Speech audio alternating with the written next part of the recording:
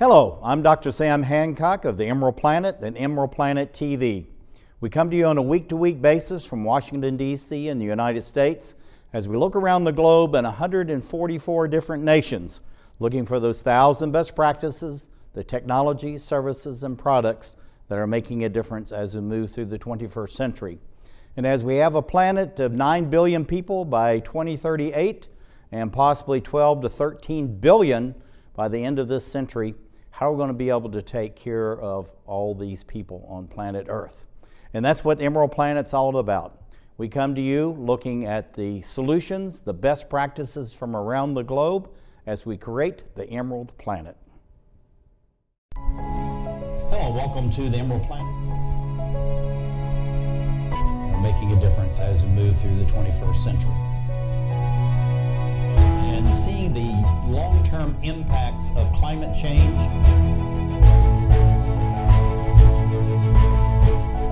We're glad to have you. Thank you for being with us.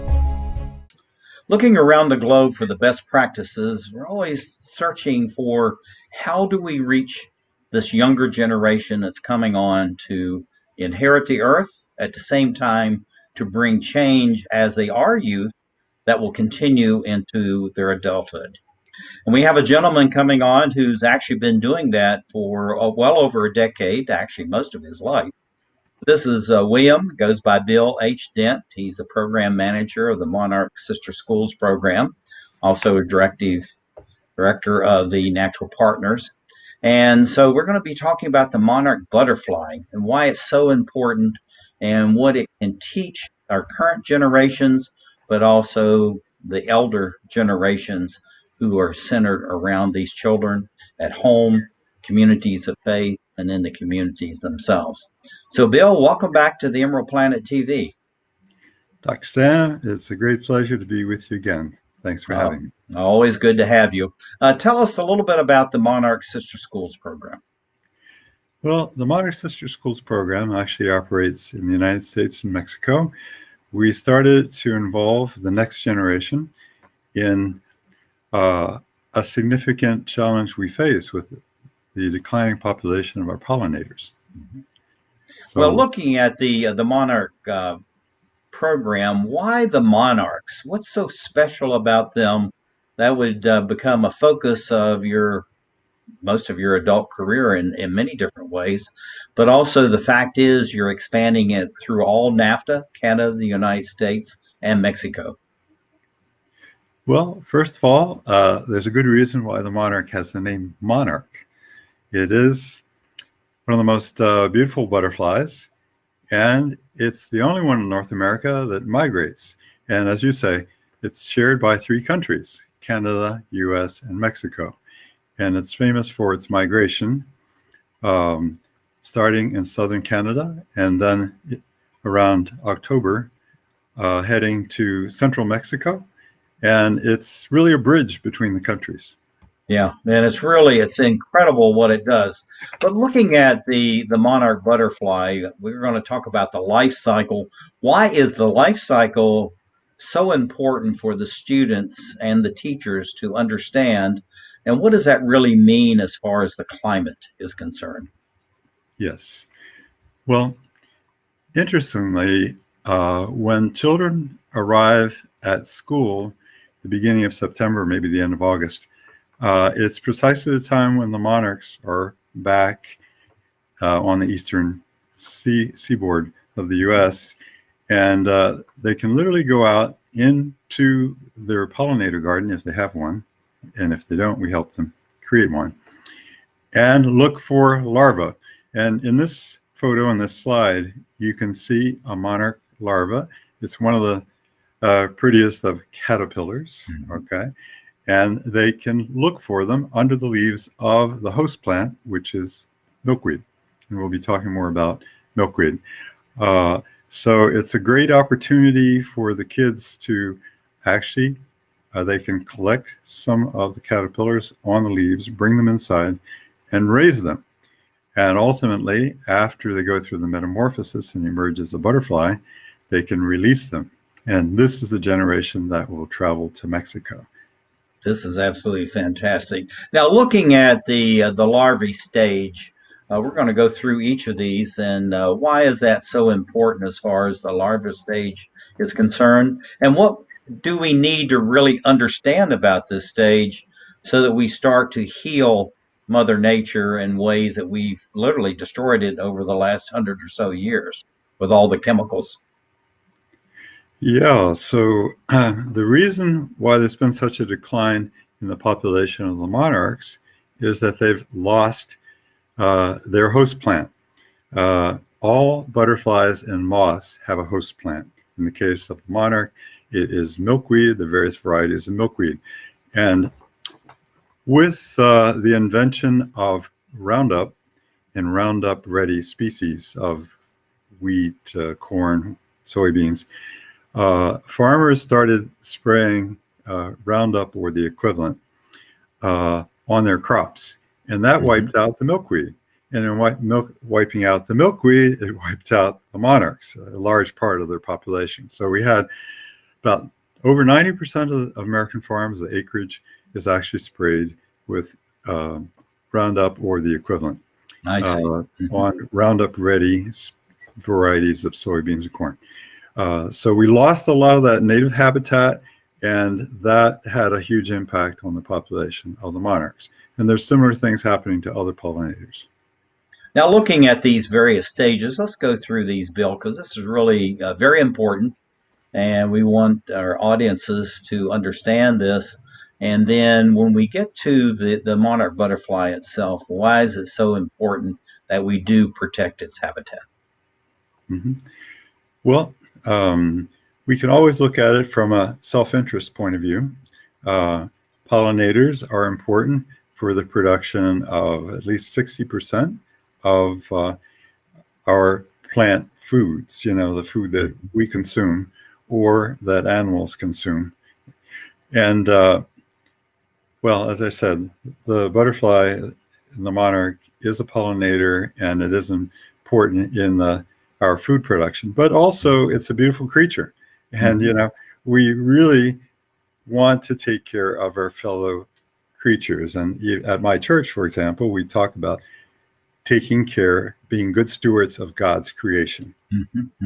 I think that's very important. And also we have to realize, even though we're humans, that we depend so much on all of the creatures around us. These are plants, animals, and also the microscopic beings that are in the earth. And without all of that food chain for humans, we would cease to exist. So it's very, very important to have that.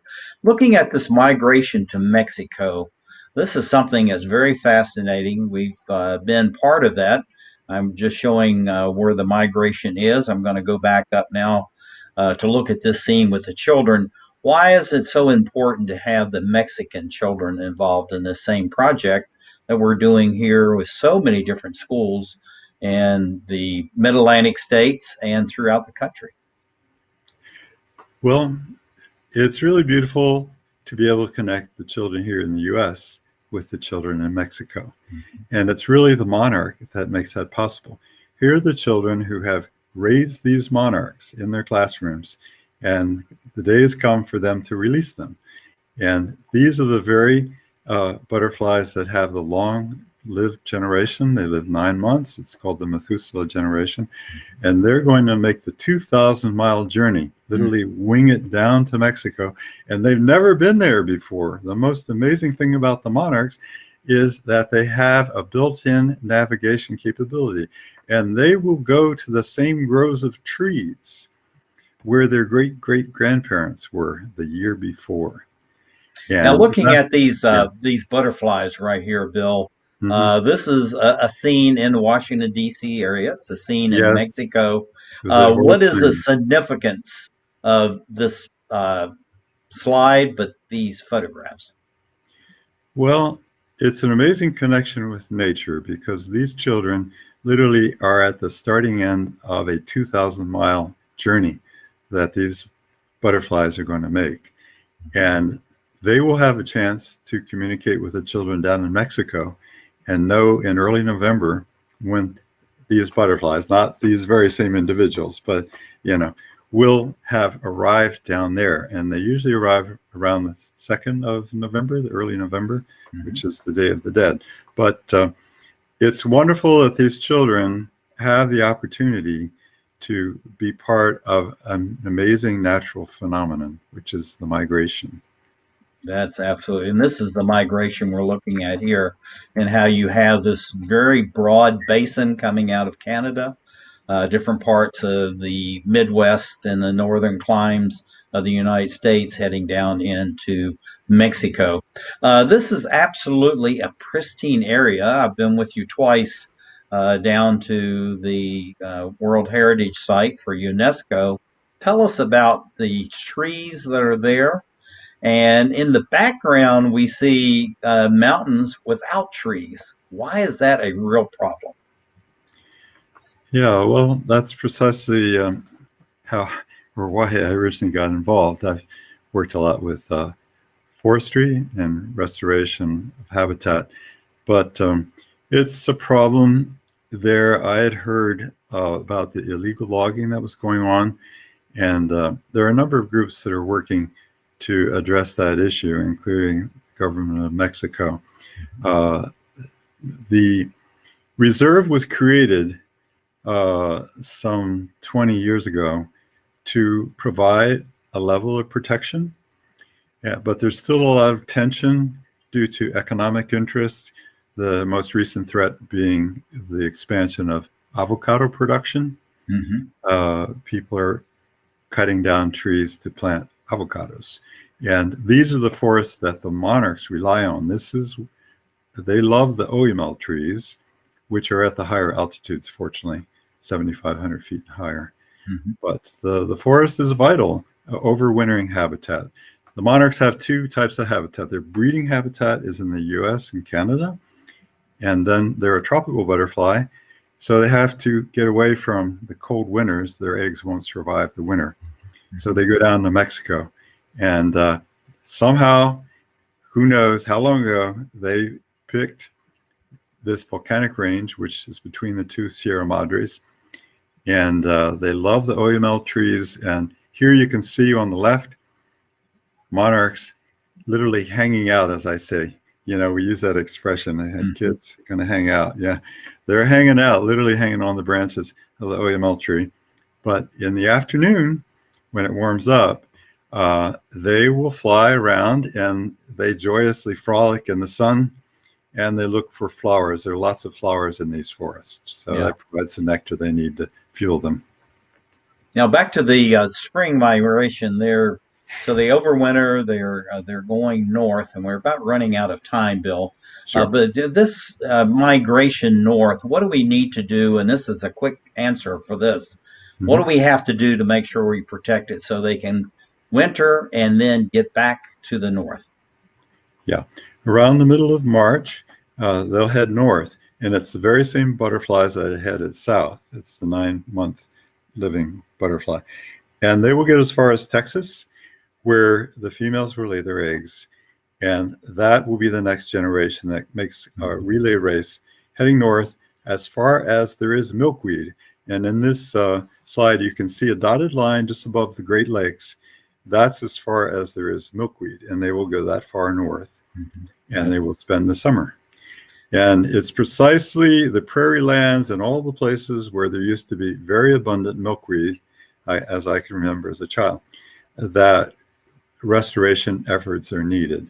And we're trying to do that through the schools that participate with us. Others are helping farmers to set aside some areas to be,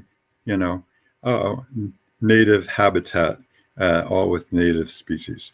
And there's some information on our program. We do habitat restoration. We use it to educate and create awareness.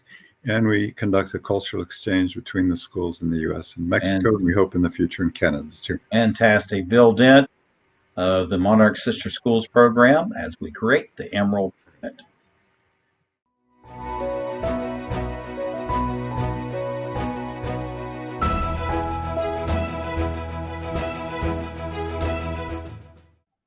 We're talking about the monarch butterflies and why they are the proverbial canary in the coal mine. and giving us an indication with a 90% decrease in the number of monarchs, what we have to do to protect the future. But the future really belongs to the youth. And we have someone on. This is Molly O. Hoops, who is the Baltimore area coordinator for the Monarch Sister Schools program.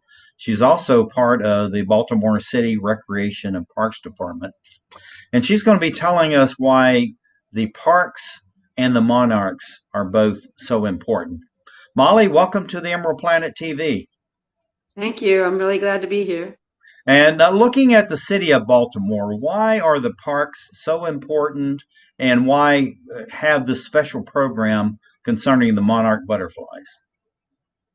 Well, studies have shown that students do better in school if they go out into nature, and they've shown lots of mental health and physical health benefits especially to children. So we're trying to get children out into nature as much as possible, even though it's a city. We have a large park system, bike trails, kayaks, all kinds of things. And the Monarch Sister Schools program helps get the students out into nature. Yeah, that's amazing program that you have all that right in the city of Baltimore, which is what we call a legacy city. It's been around a long time. But also I understand from you that you have the third largest park city and program in the United States. Third largest urban park system. And I work at Silburn Arboretum, which is 300 acres. And we have trails, we have gardens. We have a sustainable building that's a green building for conferences. That's just absolutely incredible what you're doing.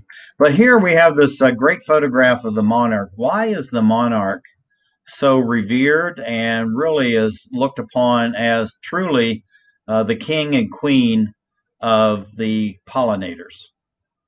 Well, the monarch butterfly is the longest living butterfly in the whole world. The ones that live in the wintertime that go down to Mexico, first of all, they have the longest migration of any insect in the world. And they travel close to 3,000 miles to Mexico for the winter, and they spend the whole winter in the forest in the mountains of Mexico. And then they start to head back again. So that particular generation of the monarchs lives about 8 months, whereas most butterflies will only live about 3 weeks. That is absolutely incredible. What a history. This is something that I've never seen before, never even heard of it to Baltimore, but this outdoor Bill of Rights. And I know there's a lot of information here, but just go through the highlights of why an outdoor Bill of Rights and what are some of the key points of this outdoor Bill of Rights. Well, this outdoor Bill of Rights for Baltimore was written up in May of 2019. There's several other states that have Bill of Rights, but this is basically listing just basic things that kids should be allowed to do. Go out in nature, swim in the streams, climb trees. Some of the Bill of Rights have climb trees on there, go fishing, go hunting. This one doesn't have that, but it has all kinds of things that children should basically be allowed to do because it helps them grow and, be healthy. Yeah, and it's interesting that you have this superimposed on a photograph of Baltimore, but you have this most beautiful park right in front of us.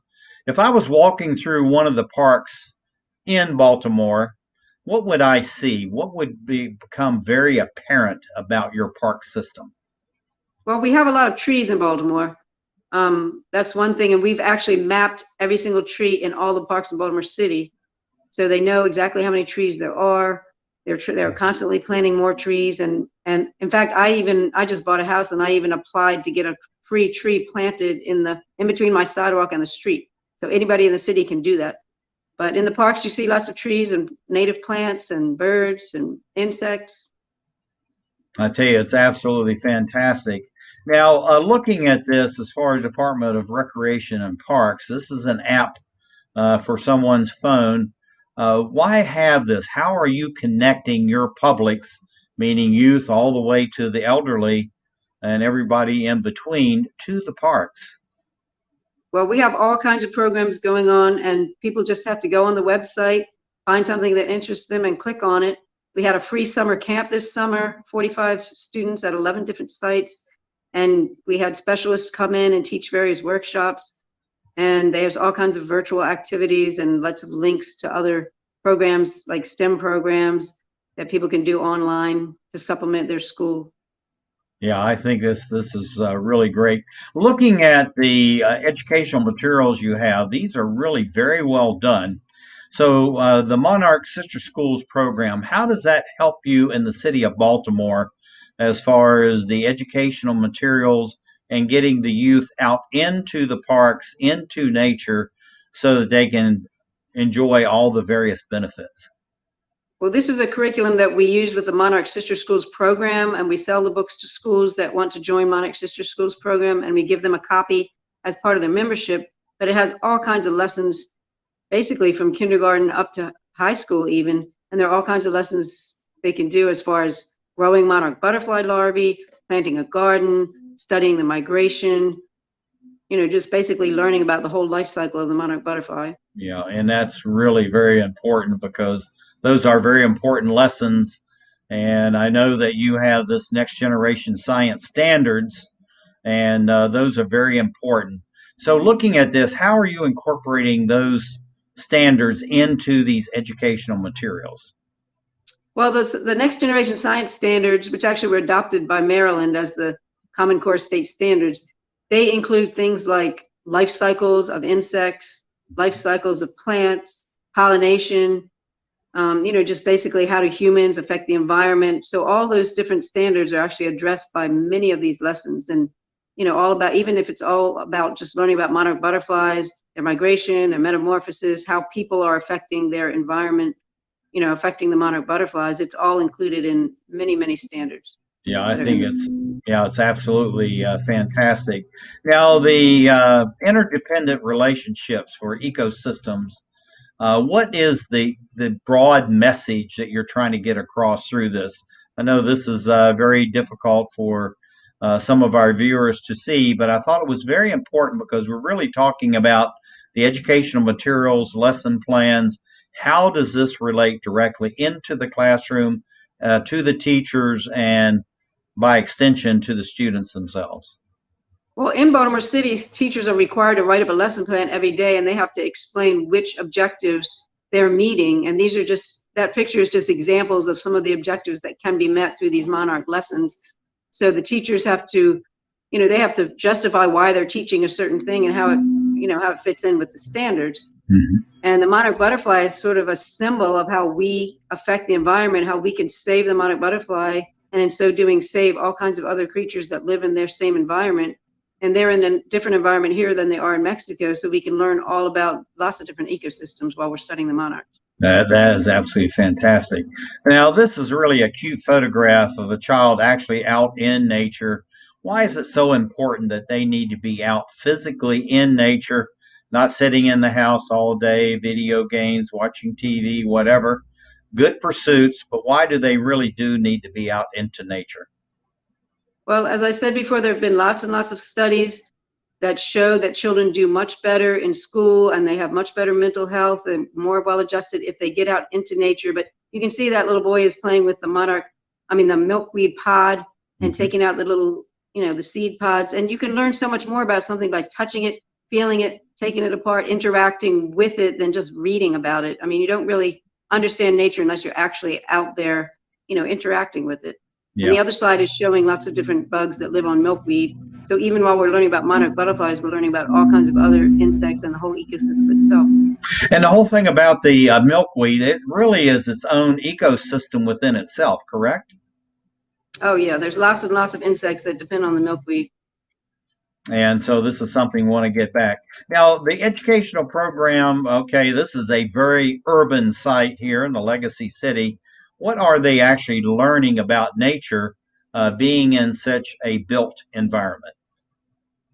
Well, they have raised the monarch butterflies that are in that cage from larvae, and then they're about to release them, and they've tagged some of them, so they're actually going to be able to track whether they made it all the way to Mexico or not by checking online for the numbers. So the students are about to release the butterflies so they can head on their journey to Mexico. So it's sort of you're not just learning about monarch butterflies, they're also learning to care for the environment and to, not just hold on to the monarch as a pet. They're actually releasing it to let it go about, its journey all the way to Mexico.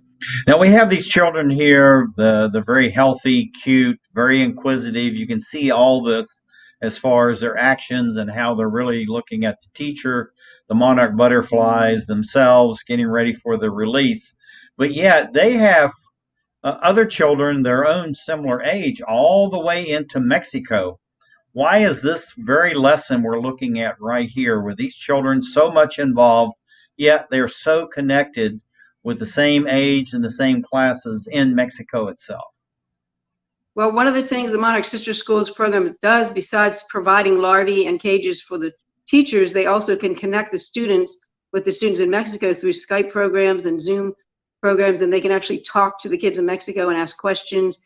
And it's important that, you know, the kids in the United States realize the kids in Mexico are just human beings just like themselves, and Right. you know, everybody is they're connected through the phenomenon of the monarch butterfly migrating. So they're really learning, you know, about the rest of the world basically through the monarch butterfly. An interesting thing about this, Molly, is actually you're putting on the wings these little stickers, the tracers. So it's actually the monarchs are being released by the students here, which they raise from larvae, and then they'll go to Mexico. And then as they're nesting up into Oyamel Forest, the Mexican students then are looking for the butterflies and these tracers. That's Exactly. really a very interesting concept of doing that. That's wonderful. Okay, what are we seeing here? And again, in nature, why it's so important. And these are people this is a naturalist and a student basically looking for monarch larvae on the milkweed plants. This is actually on Hart Miller Island State Park, which is in the middle of the Chesapeake Bay.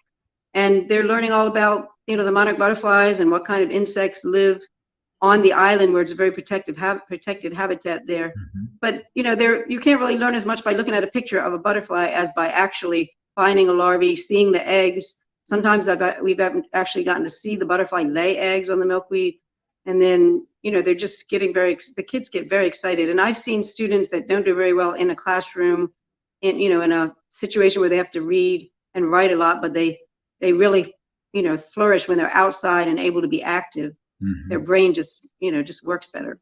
Yeah, and the whole thing about it, all this greenery and the fresh air and all that really adds to it.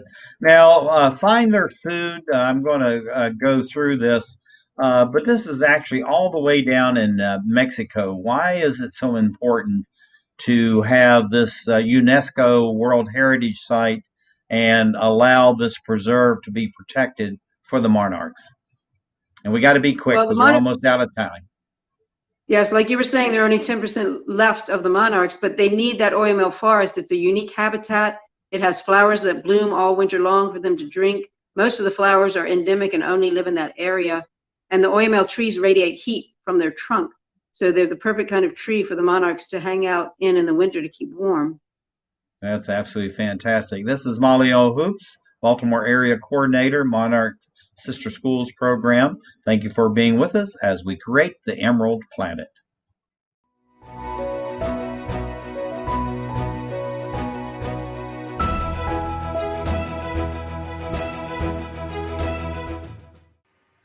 Looking at the monarch butterflies, they truly are the canary in the coal mine as far as what's going on in Mother Nature and the heavy impact that climate change is having on everything on planet Earth.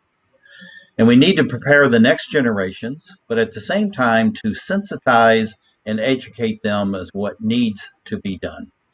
And the gentleman we have with us, William, he goes by Bill H. Dent. He's the program manager of the Monarch Sister School Program and also the executive director of Natural Partners.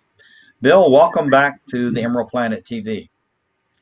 Dr. Sam, it's always great to be with you. Thanks for having me again. And the work you're doing is absolutely outstanding. But tell us about Natural Partners and why did your organization actually create the Monarch Sister Schools Program? Okay, well, first of all, Natural Partners actually began in 2003.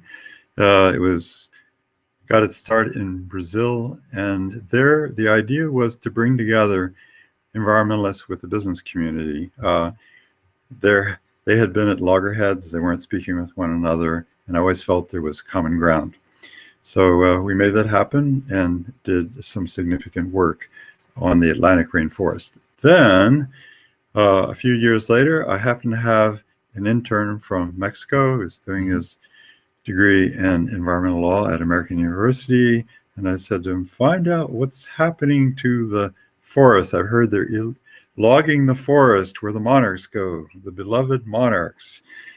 And he found out, and it happened to be World Wildlife Fund, and worked with them. But I realized that we really needed to involve the next generation, the young people, who are going to inherit some of the mess that we've left. And so this has been the whole basic idea behind the Monarch Sister Schools program.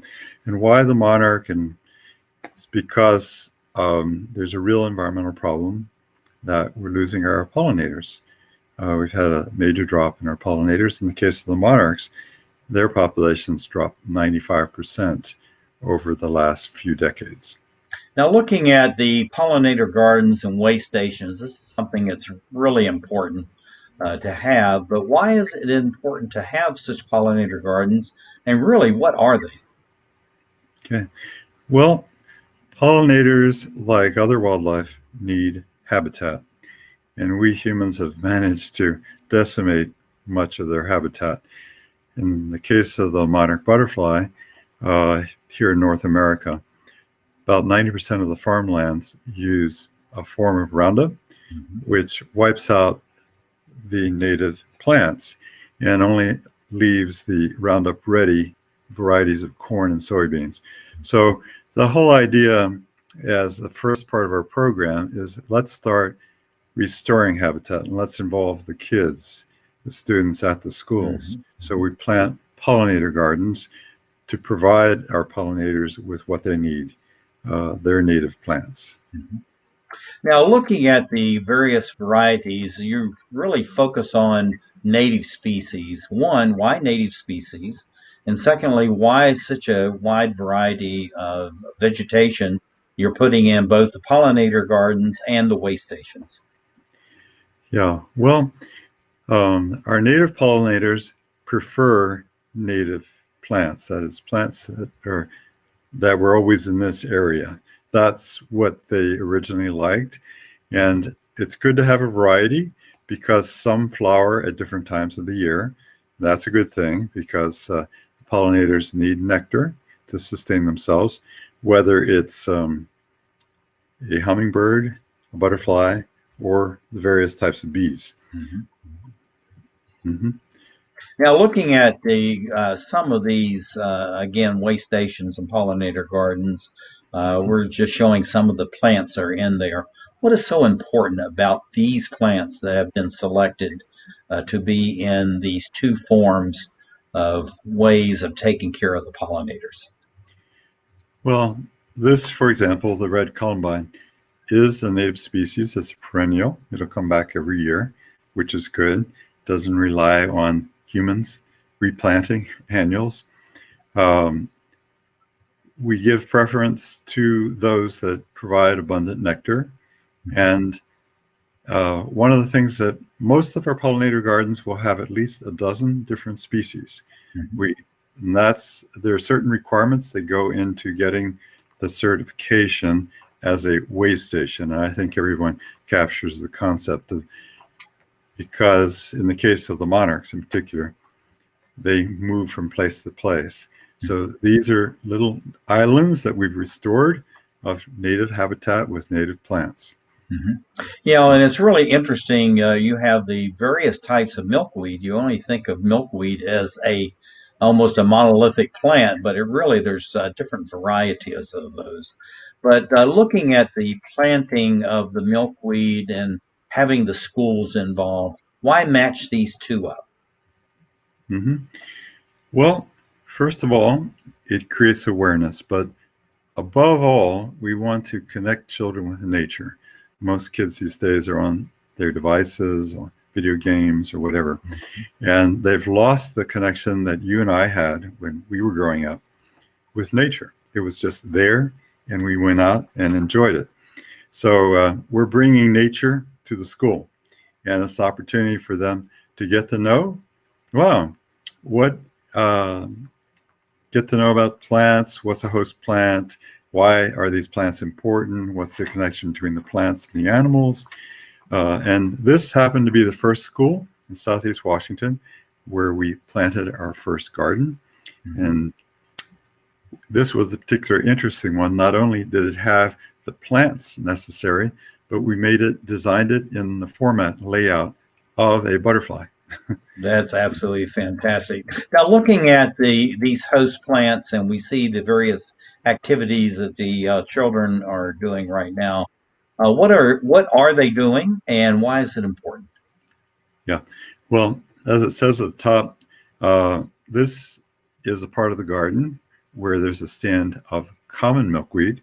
Common milkweed happens to be the favorite of the various varieties of milkweed. In the previous slide showed swamp milkweed. Milkweed, all of them are host plants to the monarchs. It just happens to be that the females do prefer the common milkweed, and the larvae thrive on it. And the leaves are very big, so there's plenty to eat, and they need a lot to eat. They're very hungry, and the students, it looks like they're doing their daily logs and looking at the larvae and how they're expanding and growing, and then eventually looking, of course, for the monarchs to come out of their growth pattern. But tying in Mexico, why tie Mexico together with the schools in Washington, D.C., Southern Maryland, and Northern Virginia? Sure. Well, the monarch is a shared species. It's the only migrating butterfly in North America. So it's shared by Canada, US, and Mexico. And the monarchs actually spend half of their time in Mexico, about 4.5 months.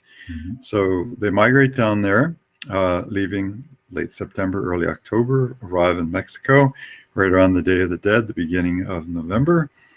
And it's a wonderful bridge across peoples. Instead of building walls, we like to build bridges, right? Well, and the monarchs are perfect at that because they don't worry about walls anyway. They can fly over. No, they can fly right over them. They keep going. Now, looking at these schools as tree nurseries, this is, I think, is a brilliant idea. It's a wonderful concept. Why have the nurseries at the schools? But first of all, what is a tree nursery? A tree nursery is literally where the seeds that are collected from various varieties of trees, native trees, are germinated, and then they go through a few stages from seedling to sapling till they're large enough to actually be taken up and to reforest, to replant an area of the Monarch Biosphere Reserve. There's a reserve that was created over 20 years ago, specifically because that's the forest where the monarchs go in the winter. And amazingly, they find their ways back to the very same groves of trees. Now, looking at this, these are OMLs, and this is the tree that the monarchs seem to like the best. So why have this and not other native species in the nurseries at the schools? We actually raise anywhere from 4 to 6 different species. They're all conifers, various types of pines and firs. OML is actually a type of fir tree. So even though it doesn't show here, we do work with several different native species. And it's very important because we're also teaching children about sustainable forestry. Parts of the reserve are no-touch zones that have to be preserved because those are the areas where the monarchs go specifically. But the surrounding areas, the buffer zone, is commercially exploitable, and the local communities depend on commercial forestry, sustainable forestry. What are these students actually learning by planting the trees themselves, and how does that carry over to what they take home to their parents, their grandparents, and the people within their local communities there in Mexico? Well, these are rural communities, so they are tending. This is an activity that can be of commercial and economic interest to them. And again, it's a connection with nature, because if they live in one of the local towns, they may not have really ever been out to the forest. As a matter of fact, we found that over 95% of the students had never gone up to see the monarchs up in the sanctuaries, as they're called, in the reserve, where they gather by the millions. Yeah, and this is something that I found most amazing when we went with you several years ago, that none of the parents, zero, none of the parents had been to the World Heritage Site, which is literally almost next door to some of their homes. And so we invited them to join us there, and they just loved it. And it seems like it's made a huge change. Looking at these students working together, what other skills, and we got to be quick, Bill, we're running out of time. So what other skills are they learning at the same time they're planting these OML trees? Well, the whole idea of working as a team, preparing the job in advance. They have to organize the saplings that are going to be planted. They need to understand that the timing, that it has to be done at the beginning of the rainy season, and they get to see that, you know, what you plant today may not come to fruition for many years, but today is the best day to plant that tree. Absolutely. All right, we're going to go out. You got about 10 seconds. Why is it important to have the teachers going back and forth through these programs, sister school, United States and Mexico? Okay.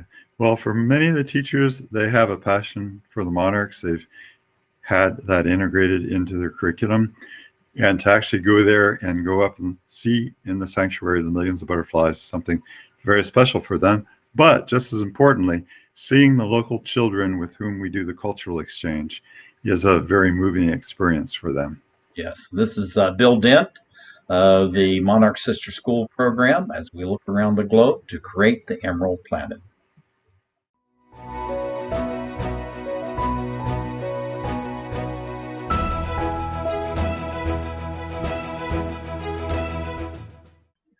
We're looking at Baltimore City, which is in the state of Maryland, and they have a fantastic recreation and parks program.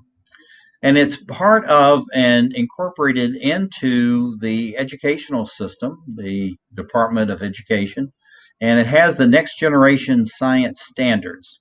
These are very important, and also a focus on STEM and STEAM, and we're going to describe what both of those are.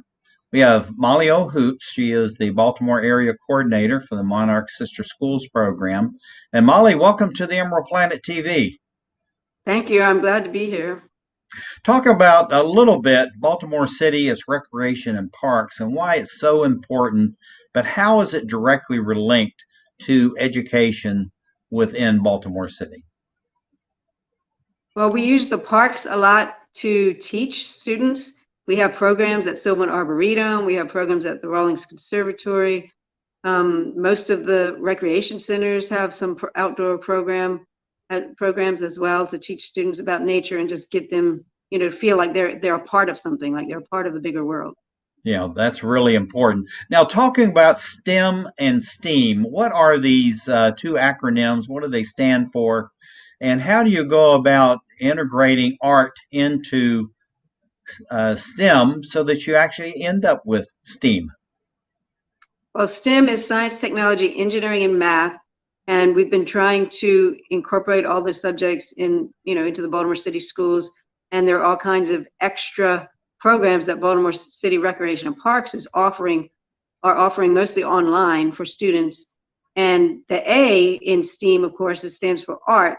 But what I do is I add art activities to help teach students about nature and to just get them involved in hands-on discovery lessons, which start out as art and somehow trick them into learning science in a way. I think it's fantastic. This is really a cute photograph you sent to me, and we did a close-up of the little animal that was produced down here. And we're going to show you different types of art. Why a different medium of art to put that into the STEM? Well, I try to vary my lessons from like two-dimensional art lessons and three-dimensional. And this is a hands-on activity with beads. And some students just learn a lot just by manipulating the beads, especially special needs students. But this is an insect that they created out of beads and pipe cleaners. Mhm. And sometimes I have them make little caterpillars. We can make paper mache chrysalids. We can make butterflies out of, pipe cleaners and clear plastic. So it's basically a hands-on activity, and they can invent their own insects. But in the process, we'll all learn all about the bugs and the parts of an insect, and we look at various, insects as well. So I usually make it into a science lesson and an art lesson, all wrapped up in one. This is very, very clever. But I really love this photograph. You can just see how engrossed this young student is.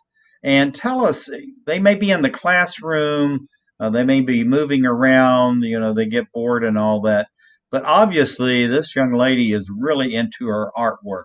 Why is art so important to learn the hard sciences? Well, absolutely. When students are doing something like this, they actually learn to focus better, and they can actually concentrate.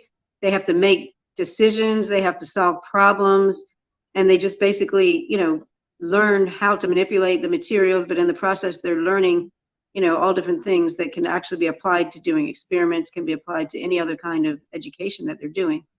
But it really causes them to concentrate. And having this, I mean, I don't know if this is clay or actually dough, but it's really interesting is that you really allow them to use their own creativity, not only as far as the subject matter, but also the medium as well as the colors. How do you do that so that they feel like they really are expressing their inner self through a piece of artwork? Well, this is actually a sugar cookie that they decorated. We were learning about butterflies. And so basically I provide a lot of materials. I have a plan in mind, but I always give them lots of flexibility to be creative, because I think that's just very important. And I can have the same activity, 15 kids, and each one makes something entirely different out of the same exact instructions and the same materials. So it's kind of exciting to see, how everybody comes up with a different plan for how to tackle their project. So what you're doing is you're allowing them to innovate, create, and use new materials that maybe they've never even seen before. Exactly. And also it fits in with the next generation science standards, which require being able to use materials and being able to make a model of a natural phenomenon, or make a model, of something in nature. So they're kind of doing this with the, with the cookies. I do lots of creative snacks with students, and it's just like an art activity. They just get to eat it in the end. That's really fantastic. Now, this is quite sophisticated. This is really a beautifully done piece of art with the monarch butterfly and the flower and all that. So we can see the sophistication. I'm going to go back over these three slides that you shared with us. But I mean, it's in the same class. You're allowing them to use their own creativity, different medium. So when you see something this complex as far as this flower and the monarch butterfly, what is that telling you? What's the feedback you are getting visually from the students about this kind of opportunity? Well, first of all, they can really concentrate, and they're actually using, this picture is actually showing the life cycle of the monarch butterfly. You can see it has the caterpillar, it has the chrysalis, it has the butterfly, it has the flowers of the milkweed, it has the pods of the milkweed. So it's basically showing the life cycle of the plant and of the, and of the insect. Yeah, this is really very sophisticated and it's quite beautiful. I hope the student took it home and the adults in the home actually would frame that and have that from now on. That's a beautiful piece. But then we have, something that's much more simple. What is the student learning in this? Although we think it's very simple, yet there's some profound lessons in what we're looking at right here. Well, this is just a map of North America, and I use this in my lessons to teach about the monarch butterfly.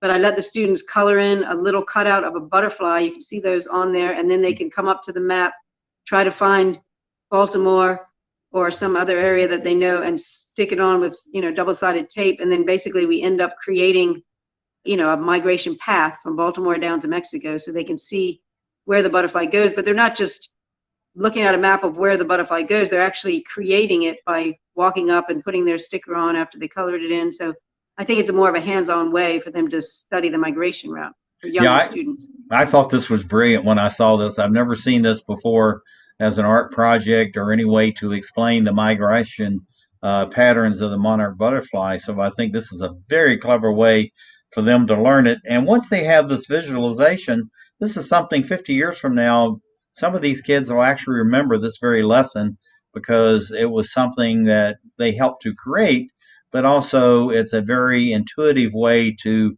learn about the migration patterns. Now, this is another type of game, so explain this to us. So this is a game that I do with students also. It's called a Monarch Migration board game. And basically, I just give them each a piece of paper. They make a little, they put the pathway on there. They draw pictures, flowers, trees. Sometimes we make three-dimensional trees out of paper bags, or we make, flowers out of construction paper. They make their own little markers out of corks or toilet paper tubes with a colored-in butterfly on top that they glue on. They make their own cards. So they have to make cards telling things that monarchs need, like flowers. Somebody planted flowers, move ahead 3 spaces. Or they write, somebody cut down a tree in Mexico, move back 3 spaces. So they have to, study the hazards and the needs of the butterflies while they're making the game. This is just wonderful. Another game. Yeah, so I let them decide how to make the game, whether on a big piece of paper, lots of little pieces of paper. They make up the rules. They can, if they can't read and write very well, if it's like kindergartners, they can just write +3 and draw a picture of a flower, for example, or -2, draw a picture of a bird trying to eat the butterfly, something like that. Now, again, going back to concentration, the students being very involved in the artwork, what are we seeing here, and what do you think these young girls are seeing through their own eyes when they're doing this type of complex artwork? Well, this is actually in Mexico. I was teaching a class on Market Day in Dent, but the students are basically trying to draw what they're looking at the flower. They're counting the leaves. They're seeing whether they're alternate leaves or whether they're straight across. They're looking at the parallel veins. They're trying to figure out what kinds, all the little details of the flower, how many petals, whether it's male flower, female flower, look at the stamens, look at the pistils. So they're learning all about the flower just by looking at it. Yeah, this is absolutely incredible, the complexity of what they're doing, yet it looks very simple, and yet at the same time, it's very profound. Now, I believe this is you. You're talking with the Mexican students. So how are you helping them with their lessons? You're in English, they're speaking in Spanish, but yet there seems to be a warm communication between the 3 of you. Well, this was actually at the Monarch Festival that in Ocampo at the end of the trip that we took to Mexico with the Monarch Sister Schools program. But we had all kinds of lessons and different people teaching classes about the forest and about the butterfly. So I was trying to help them realize how important their ecosystem is and what flowers grow in their area that grow nowhere else. So I brought in some flowers and they were drawing pictures of them and learning, just learning about the flowers.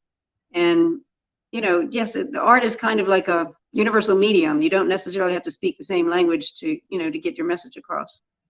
Well, and also too, let me stay on this slide right now. What are you learning from this experience yourself that you then take back into the classroom or out in the parks and recreation facilities that you're teaching the American students that you actually learned in this classroom in Mexico?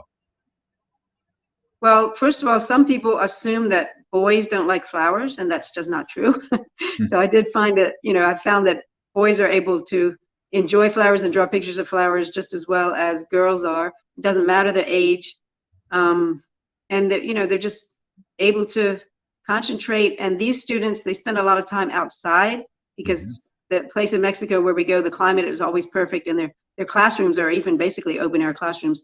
And they seem to be able to concentrate and better and be more relaxed than kids in the city that don't get outside. So that's one reason I'm trying to get kids outside more. I think it helps them relax and stay calm and focus. Yeah, and that's something they need to carry into adulthood. And I think this is just a priceless photograph. But we're running out of time. I'm going to leave this up because I just love this. What is she looking at? What is she learning? And you have about 30 seconds to do all of that from this photograph. So this is in the conservatory in Druid Park, and what I was teaching them about tropical plants, and they were drawing them. But what I do is I put a little plastic tadpole inside the bromeliad, so they can. And we talk about how the poison dart frog lays its eggs on the floor of the forest and carries the tadpole up and deposits the tadpole in the bromeliad, and then hops in to feed the tadpole. Whenever the tadpole gets hungry, the male poison dart frog goes and gets the mom and brings her back to lay an egg to feed the tadpole. No, it's just, So they're learning about life cycles. Yeah, I tell you, it's just incredible what it is you're doing. We only have a few seconds. What do you see for the growth of your program over the next 5, 10, or 15 years? And you literally do have 10 seconds. Well, we're just trying to get more people out into nature and get them connected with the students in Mexico and get people to plant more and more flowers, and more gardens in their schoolyards, so that we'll have more and more monarchs and, plant milkweed and just basically care about the environment. So I'm hoping the future generation will be, just in touch with their environment and care about nature. Molly Hoops of the Monarch Sister Schools program, thank you for being with us as we create the Emerald Planet.